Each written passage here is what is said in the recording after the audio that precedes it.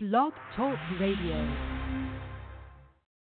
Hello, everyone. On today's show, we will be joined by Grover Norquist, the President of Americans for Tax Reform. We'll be discussing a whole host of different issues, his political background, which is pretty extensive. He's been involved in a lot over a long span, tax reforms and some of his ideas and what he's worked on and continues to work on in regard to shaping that, and some other issues that he's also had involvement with. So we'll talk to you. Hey, Grover calling. Yeah. Sure. Well, let's get right into it. I gave you an introduction before I brought you on. Well, I read that you were 11 or 12 when you first volunteered for the Nixon campaign. What inspired you to be interested in conservative politics and get involved in such an early age? Well, I think parents were generic Republicans and discussed politics. I was paying attention to the news. This was Vietnam War time. And when I was at Weston, town of Weston, I went to the public library, which was run by Bolsheviks, and they were selling off all of the old, tired, unimportant, unuseful, uninteresting books, like Witness by Whittaker Chambers for $0.25, and I Led Three Lives by Herb Philbrick, who was a communist who switched teams and went to work while working with the Communist Party of the United States, and had cell meetings in my hometown of Weston, and Masters of Deceit by the Hoover, J. Edgar Hoover.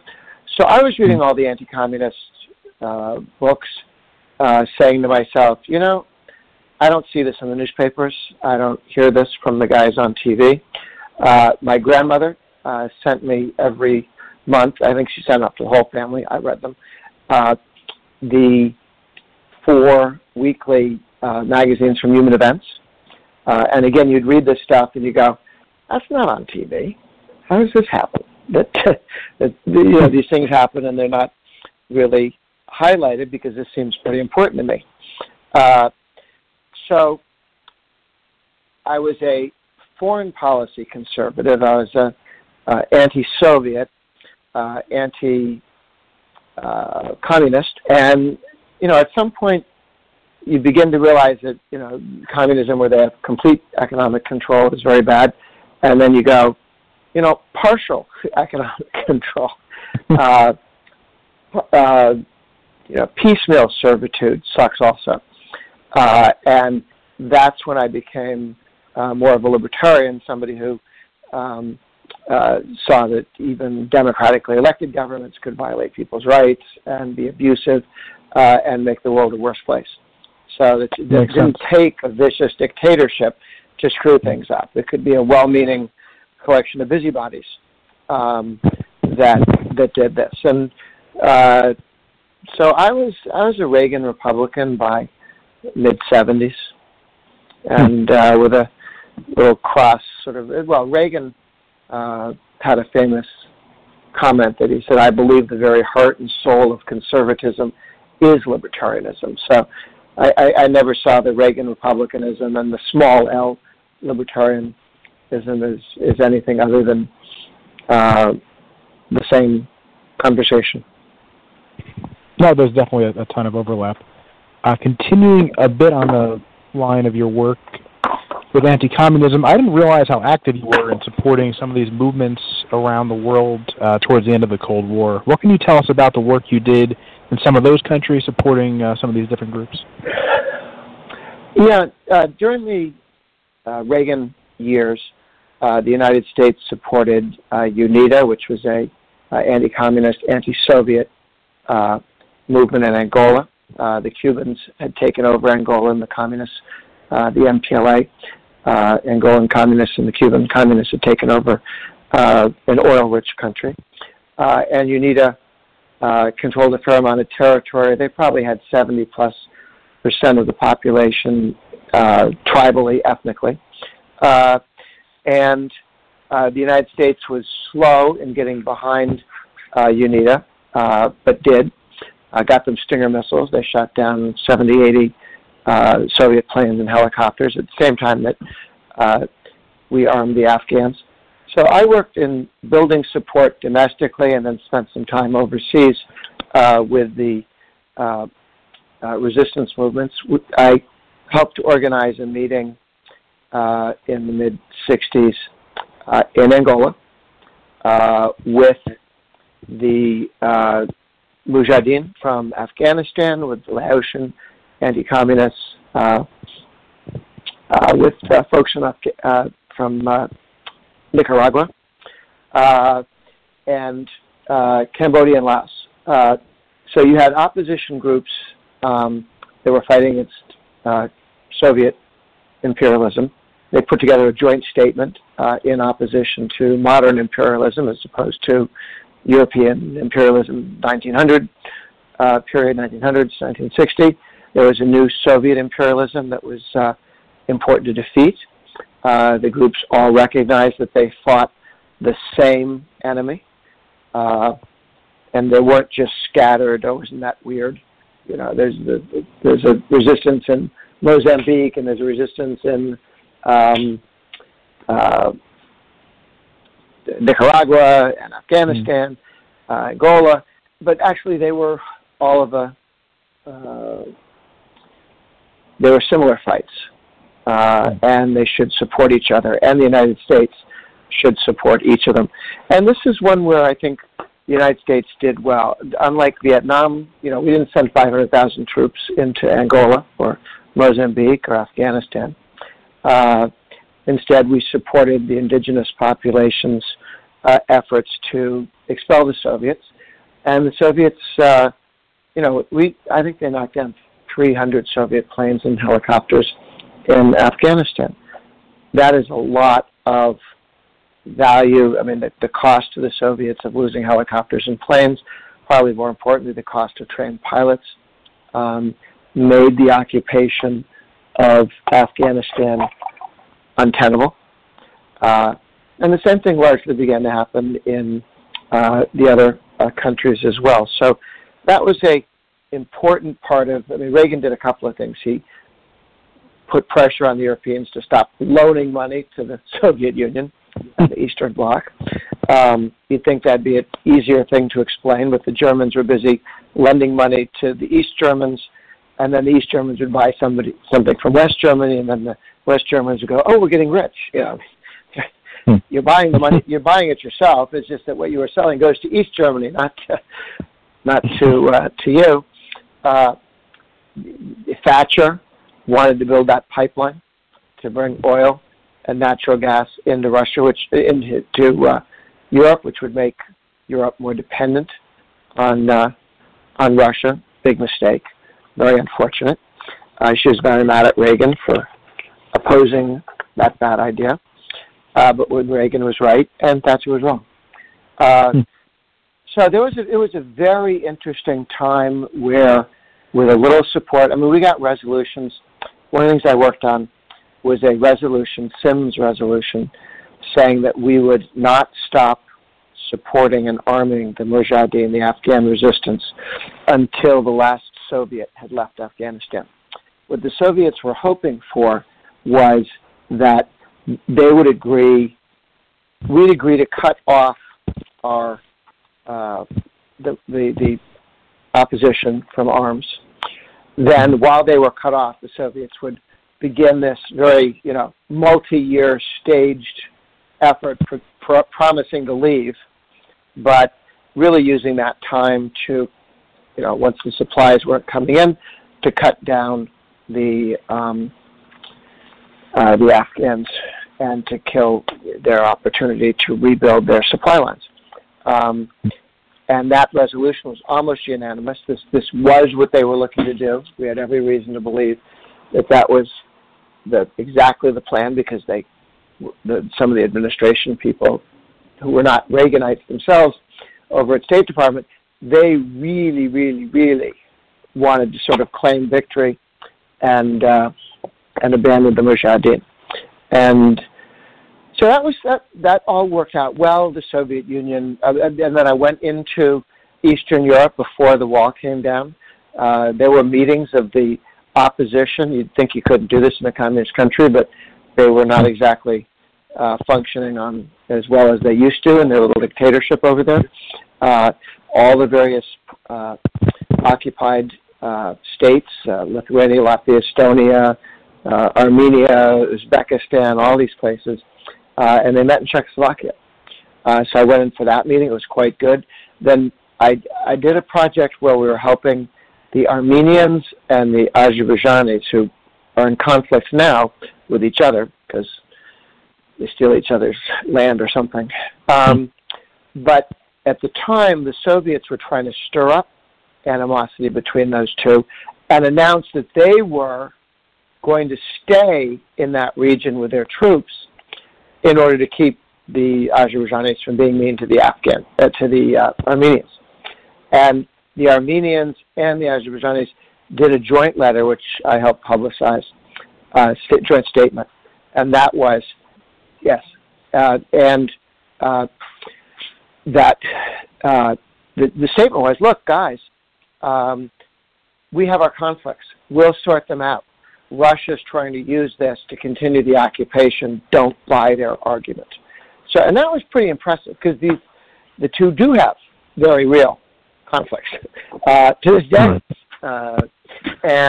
But they both wanted to be independent of the Soviet occupation. So it was a time where there was a lot of exciting stuff going on, and you could make a difference as one person. I worked with, I traveled to Angola quite a bit, met with UNITA and Angola, with Zavimbi rather, who was the head of UNITA, wrote an article with him for the Wall Street Journal, wrote a piece under my name, under Zavimbi's name. I mean, I sat with him and then I wrote it and he approved it, but I ghosted it, I guess.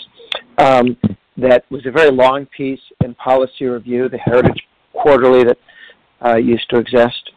And that helped get the word out, and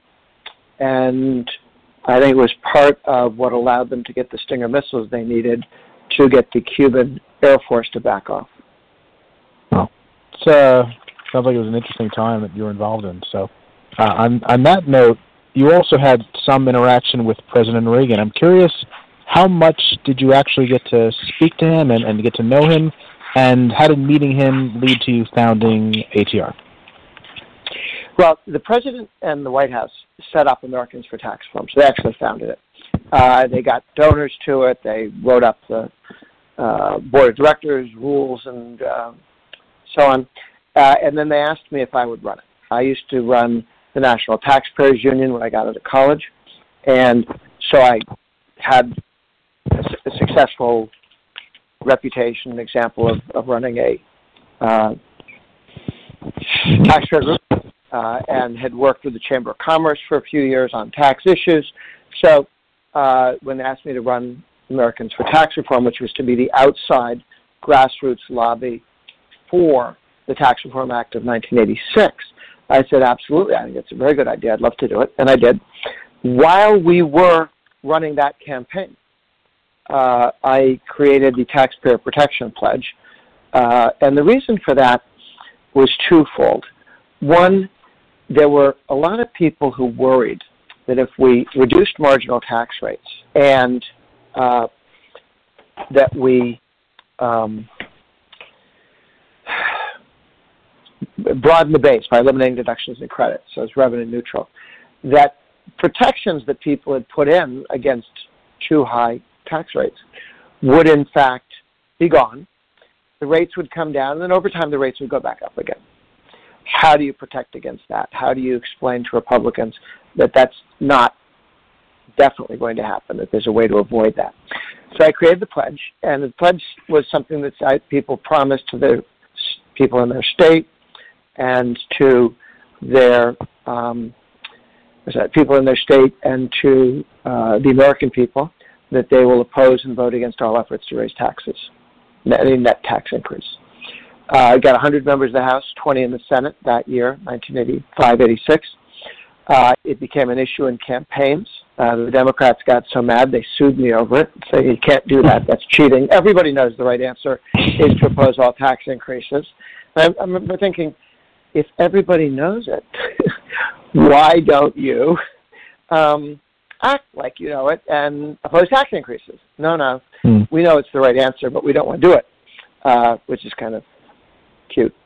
So that went well. Then in '88, we got many more people to take the pledge. All the presidential candidates, with the exception of Bob Dole, took the pledge. It probably cost Bob Dole the nomination because he was going to take didn't take the pledge, but was asked to take the pledge by Pete DuPont in the debate just before the New Hampshire primary. And as a result, he said no on TV a day or two before the New Hampshire primary, and he was supposed to win, and he lost. And that's when Bush took the lead and never fell back. So you saw take the pledge, win the primary. Then, remember, Bush was losing by 14 points in the early summer of 1988 to Dukakis. He was behind Dukakis, 14 points. Dukakis was going to be president. And then he said, read my lips, no new taxes. And all of this, which was the way of saying, I am going to govern as Reagan. I will govern as Reagan. And having made that comment, he then won by about 8 points. So take the pledge, win the primary. Take the pledge, win the general. Then he made a mistake. Here was Bush, who by 1992, when he was running for re-election, he had managed the collapse of the Soviet Union. If you can imagine this, think back 10, 20, 30 years. People, those who thought we'd win the Cold War, assumed it was going to include massive losses, right? People were going to die in large numbers in defeating the Soviet Union, that there could be a nuclear war. How are they going to go away without a nuclear war, right? They had nuclear weapons. And, the idea of negotiating a deal in Europe, they'd always offered, they would pull back a bit if we got a neutral Germany. So they were willing to give us East Germany if it neutralized all of Germany, which meant they could run their tanks halfway to Paris with no opposition because you'd have a neutral, demilitarized Germany. It would have been a disaster, but you can imagine the French and the Europeans and the American left going, oh, wow, what a wonderful thing it is to have this kind of peace agreement. Well, we got an end to the Warsaw Pact and a Germany inside NATO. That was the thing that could not happen. Bush helped to make that happen. Bush then, he wasn't for Ukrainian independence, but at the end of the day, he didn't mess it up. Ukraine out of Russia, which means 50 million people gone out of the 300 million person Soviet Union. It's a huge chunk. The Soviet Union, Russia, can't threaten the world without Ukraine in the way that it can with. So he managed the collapse of the Soviet Union. He kicked the Iraqi army out of Kuwait and didn't get stuck occupying the place for half a century or whatever it is we've been doing. He went in, whacked the guy in the head, said, don't make us come back, and left. And it worked brilliantly. And then he raised taxes, and he got thrown out of office. On his tombstone and in his obituary, it will lead with the guy who lied his way into office and raised taxes, passed away today. That didn't have to happen. But what it tells you is that the tax issue is so powerful that when you lie to people about that and betray them on that, they don't hear or see or care that you also ended the Cold War and avoided getting the United States mired down in Iraq while kicking Iraq out of the American ally that they were occupying, the Kuwaitis. These were monumental successes that Bush had. And he will be remembered as the guy who raised taxes. Okay? So from that, 2 years later in 94, 98% of all the Republicans for office took the pledge, and we haven't had a Republican vote to raise taxes in Washington, D.C. since 1990 when Bush talked a bunch of people into it. None of those people are alive or still in Congress. So we have flushed the system out of all Republicans willing to raise taxes. The Democrats' number one goal in life is to talk Republicans into raising taxes because then they can crush them as they did Bush. Yeah. And, they sit there and tell you, I'll still respect you in the morning, but so far the Republicans have been wise enough to avoid falling for that line. Mm-hmm. No, they trapped him back then and he fell for it. It was obviously a disaster, like you said. Yeah. So the U.S. survived for a long time without any federal income tax at all. So how did we get to the situation in government where it's so heavily dependent on that today when they were able to run just fine without it in the past? Well, several things happened. First of all, the prohibitionists wanted to play nanny state and tell people they couldn't drink beer or wine or liquor. And since a good chunk of the federal government's tax income were excise taxes on beer, wine, and spirits, you had to replace it with something. Then people also hated the tariffs. I mean, we were supported by excise taxes on spirits and liquor, and tariffs, and for quite some time, for the first 100 years of our existence, the sale of federal land. And so they wanted to ban liquor, so I guess that we won't be raising any tax money on that, so we better do something. And the South very much wanted to reduce the tariffs because the tariffs were set up to screw the South particularly. They're thoroughly politicized. And people hated the tariffs because tariffs are taxes. I don't know why they let the income... Oh, and they also believed the income tax would only be on the top people who made more than like $10 million or some ridiculous amount of money. And the top rate was 7%, and I think you certainly had to make more than $1 million a year in order to qualify.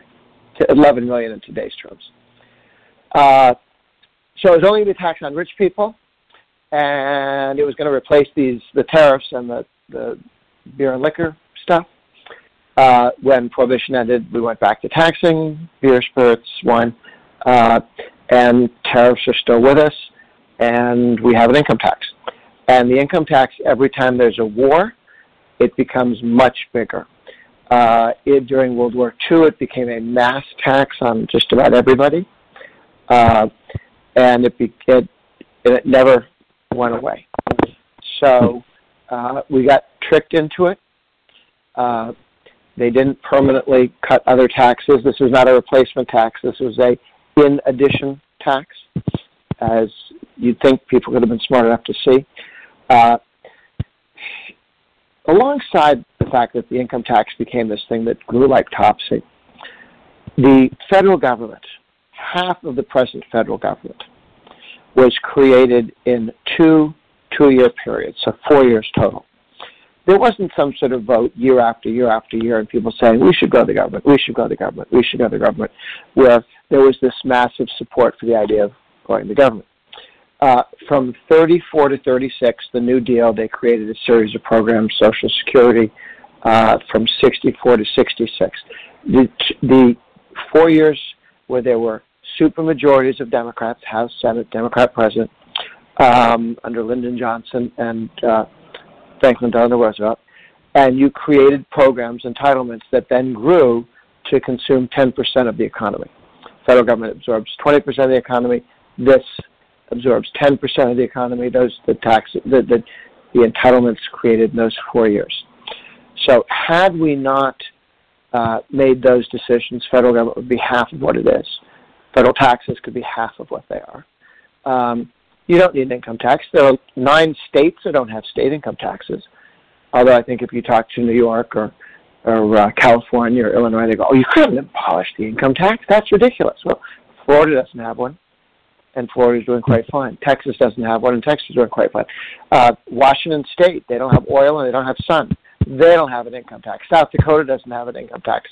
Wyoming doesn't have an income tax. New Hampshire doesn't have an income tax. So it's not a question of some odd states. Alaska doesn't have an income tax, but Tennessee doesn't have an income tax and doesn't have oil or weather, like Florida does. So I think we're going to see more states move to abolish their state income tax. North Carolina is halfway to getting rid of their income tax. A number of states are looking to do something very similar. So I think as we get more states to abolish their income taxes, we can explain to people, you don't have to have a federal income tax necessarily. Let's keep taking it down and see if we can do without it. Makes sense. So let's say it was up to you and you had ultimate power over all financial decisions in the country. How would you change our tax policy to be most efficient and at the same time get us back to a balanced budget, which obviously we are way off from having? Well, first thing you have to do is look at the entitlements and block grant all the welfare programs. There are 185 different welfare programs like food stamps and subsidized housing, things where you get money not because you paid into something or did any work, like had a job. You did it because you're poor and they give you money. Medicaid. So we need to take those, block grant them, as we did with Bill Clinton on aid to families with dependent children, now called TANF. And we block granted out to the 50 states, and then 50 states each said, well, how can we help poor people without killing their incentives to work? How can we help poor people and focus on the people who actually need it, not people who are scamming the system? And we had dramatic savings. Some had 30 and 40% drop in how much they spent, the states. And they got money from the feds, in a block grant. We should do the same thing with all the means-tested programs, block grant them all. And as soon as you have that, the block grant only grows with inflation, not more than inflation. So that alone would dramatically reduce the drivers on economic growth, on growth of government. And as for taxes, I would support taking the present income tax to a single rate that taxes income one time at one rate. So you'd say to everybody pays 10% or 15% or some number. To get there, you probably have to go from 7 brackets down to 2, and then from 2 down to 1. Doesn't happen overnight. But if you get to one rate, I'm originally from Massachusetts. Massachusetts, like Illinois, like a number of other states, has a constitutional requirement of a single rate, so you can't have a graduated rate. And Massachusetts, 5 times the left has put on the ballot, let's get rid of the single rate. Let's go to a graduated or progressive income tax. 5 times the liberal Democrats in Massachusetts have voted down the idea of a progressive income tax, the thing they tell you in school that everybody agrees on. Karl Marx's idea that you can divide the population into little pieces and tax them one at a time. And of course, if you divide people into 5, 10 different groups and have different marginal tax rates, you can say, okay, today we're going to raise the top rate, and come back and say, today we're going to raise the second of the top rate, and then the guys in the top go, well, I don't care. That's not me. Over time, the rates get up for everybody. So a single rate tax, it's not so much that it's fair, because taxation is taking money from people who earned it and giving it to people who didn't necessarily earn it. There's no fairness involved in taxation. But if you have a single rate, it means when the government says, I've got this great idea, and you're all going to pay for it, then people look up and go, we're all listening. It better be a really great idea. And in Massachusetts, their rate's about 5.25 now, a lot less than other states that are more Democrat, more left. Everybody's Democrat left-wing is Massachusetts. But in Massachusetts, you want to raise the income tax, you hit everybody in the state in the face, and they're all paying attention. And so politicians tend not to push that tax up. I don't think is really brought up by many people. What would you think of an approach of eliminating income taxes altogether and having some sort of a progressive consumption tax? That way you're punishing people for using resources and spending as opposed to for earning it. Yeah, I'm opposed to progressive sales tax or income tax. I think it allows you to divide people into groups and mug us one at a time. So the difference between a sales tax and a income tax is whether the government steals your money out of your left pocket or your right pocket. Do they take money from you when you buy something? Do they take money from you when you get a paycheck? Economists will tell you it doesn't matter. It's all the same. Now, you can make a income tax, a consumption tax, simply by not taxing savings and investment. You know, how much you make? I made $100. How much you save? I saved $90 in the bank. What's left? Well, 90. So you pay tax on the 90. And when you spend your savings, then you're they get back up, but not when you're saving them. So I don't think we need to go to a new tax like a value-added tax or a retail sales tax. The challenge there is whenever other countries have put high sales taxes on, eventually it has to become a value-added tax where you tax things at every level of production. Because if you have a 10 or 15% sales tax on goods, then everybody would shop out of the back of trucks down the street from Walmart. You'd sell stuff out the back of the store, not through the store, because the rate's so high. But a value-added tax, you pay taxes at every level of production. It's self-policing. It's easier for the tax collectors, which is why they like it. But I think a value-added tax is the goal of the modern Democratic Party. Their goal is to have a heavy tax on middle-income Americans. Oh, we're really going to go after the rich guys. You'll love this. We're going to go after the rich guys. And then you're supposed to not notice that they're cutting off 2 of your fingers because they're advertising that they're cutting off 3 of the other guy's fingers. And that is an unhealthy thing, this play for envy among the American people.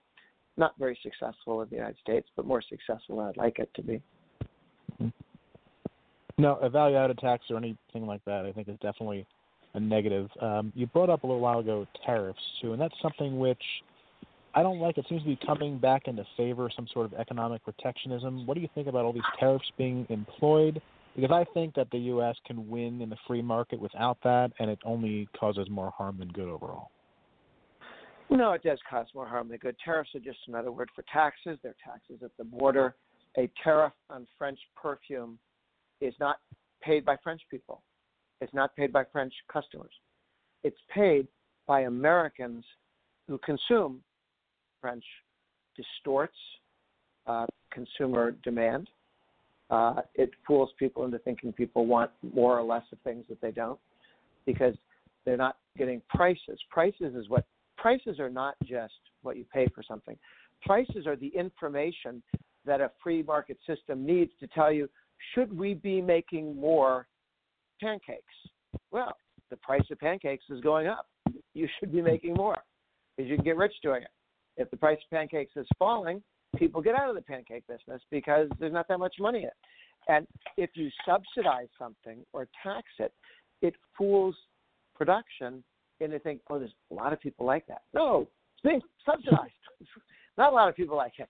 That's why they have to subsidize it. Or if something's being taxed, people will buy less of it because they think the price has gone up. And that is a very, very annoying problem.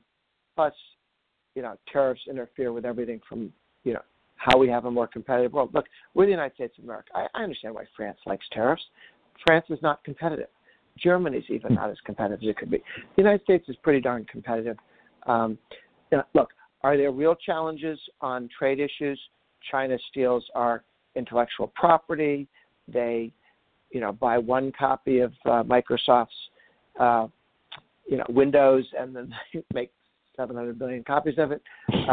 They're not, other countries take our pharmaceutical inventions and with price controls buy it for less, so that we aren't able to invest more in looking for new cures. The rest of the world doesn't have an industry like that. I'm sorry, but these other countries are not really creating life-saving drugs. The United States is. So I think I understand the frustration. For years it was Japan, then it was China, and several things happened. Up-and-coming countries cheat on the way up because they don't think they can compete otherwise.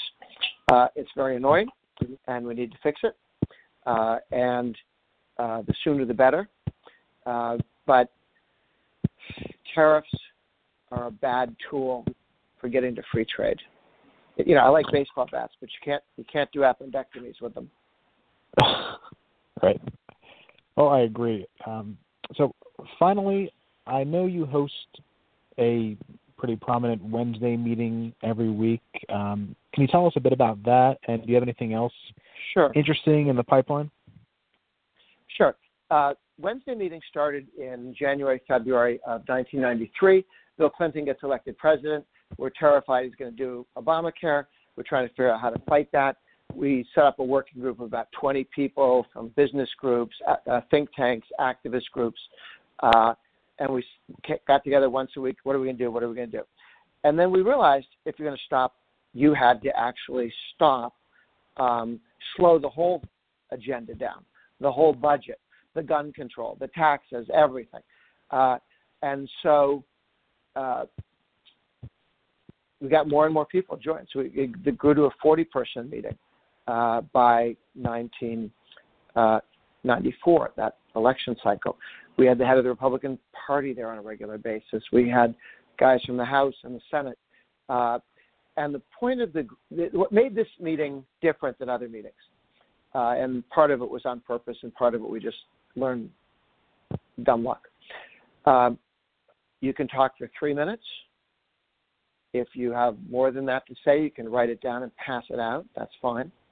But nobody talks for more than 3 minutes. That includes congressmen and senators. Partially so that nobody gets bored, or, because not everybody's going to. We have 30 presentations in a 90-minute meeting. 30, okay? Wow. So if one or two of them are not something you work on, we have people from other countries come and present. Here's what's happening in London.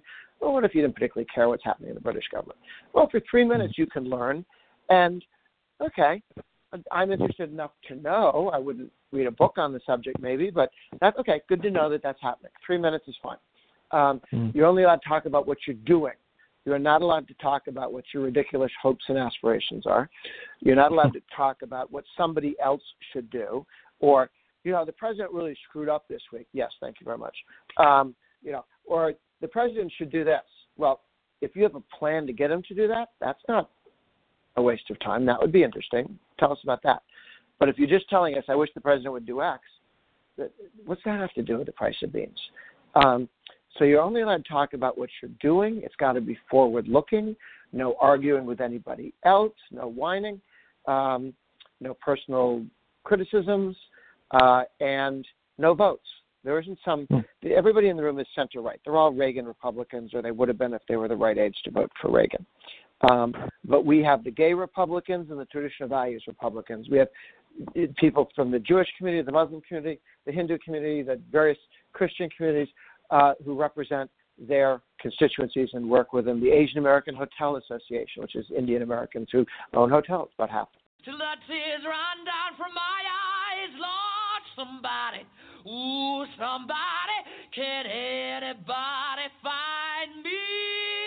Somebody to love. We bring in people from all over the conservative movement, and so, among other things, the pro-lifers know what the Second Amendment is, and the business guys understand it just gives you a sense.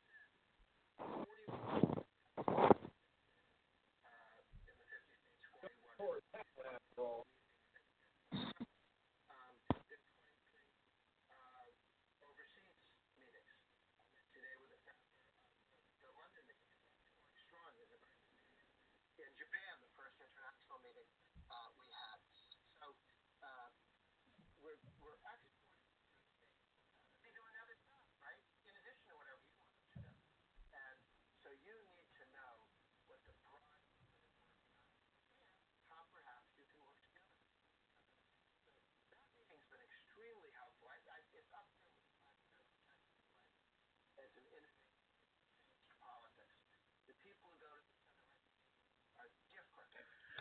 Great. Well, that sounds fantastic. And once again, thanks for coming on. And it was enjoyable talking to you.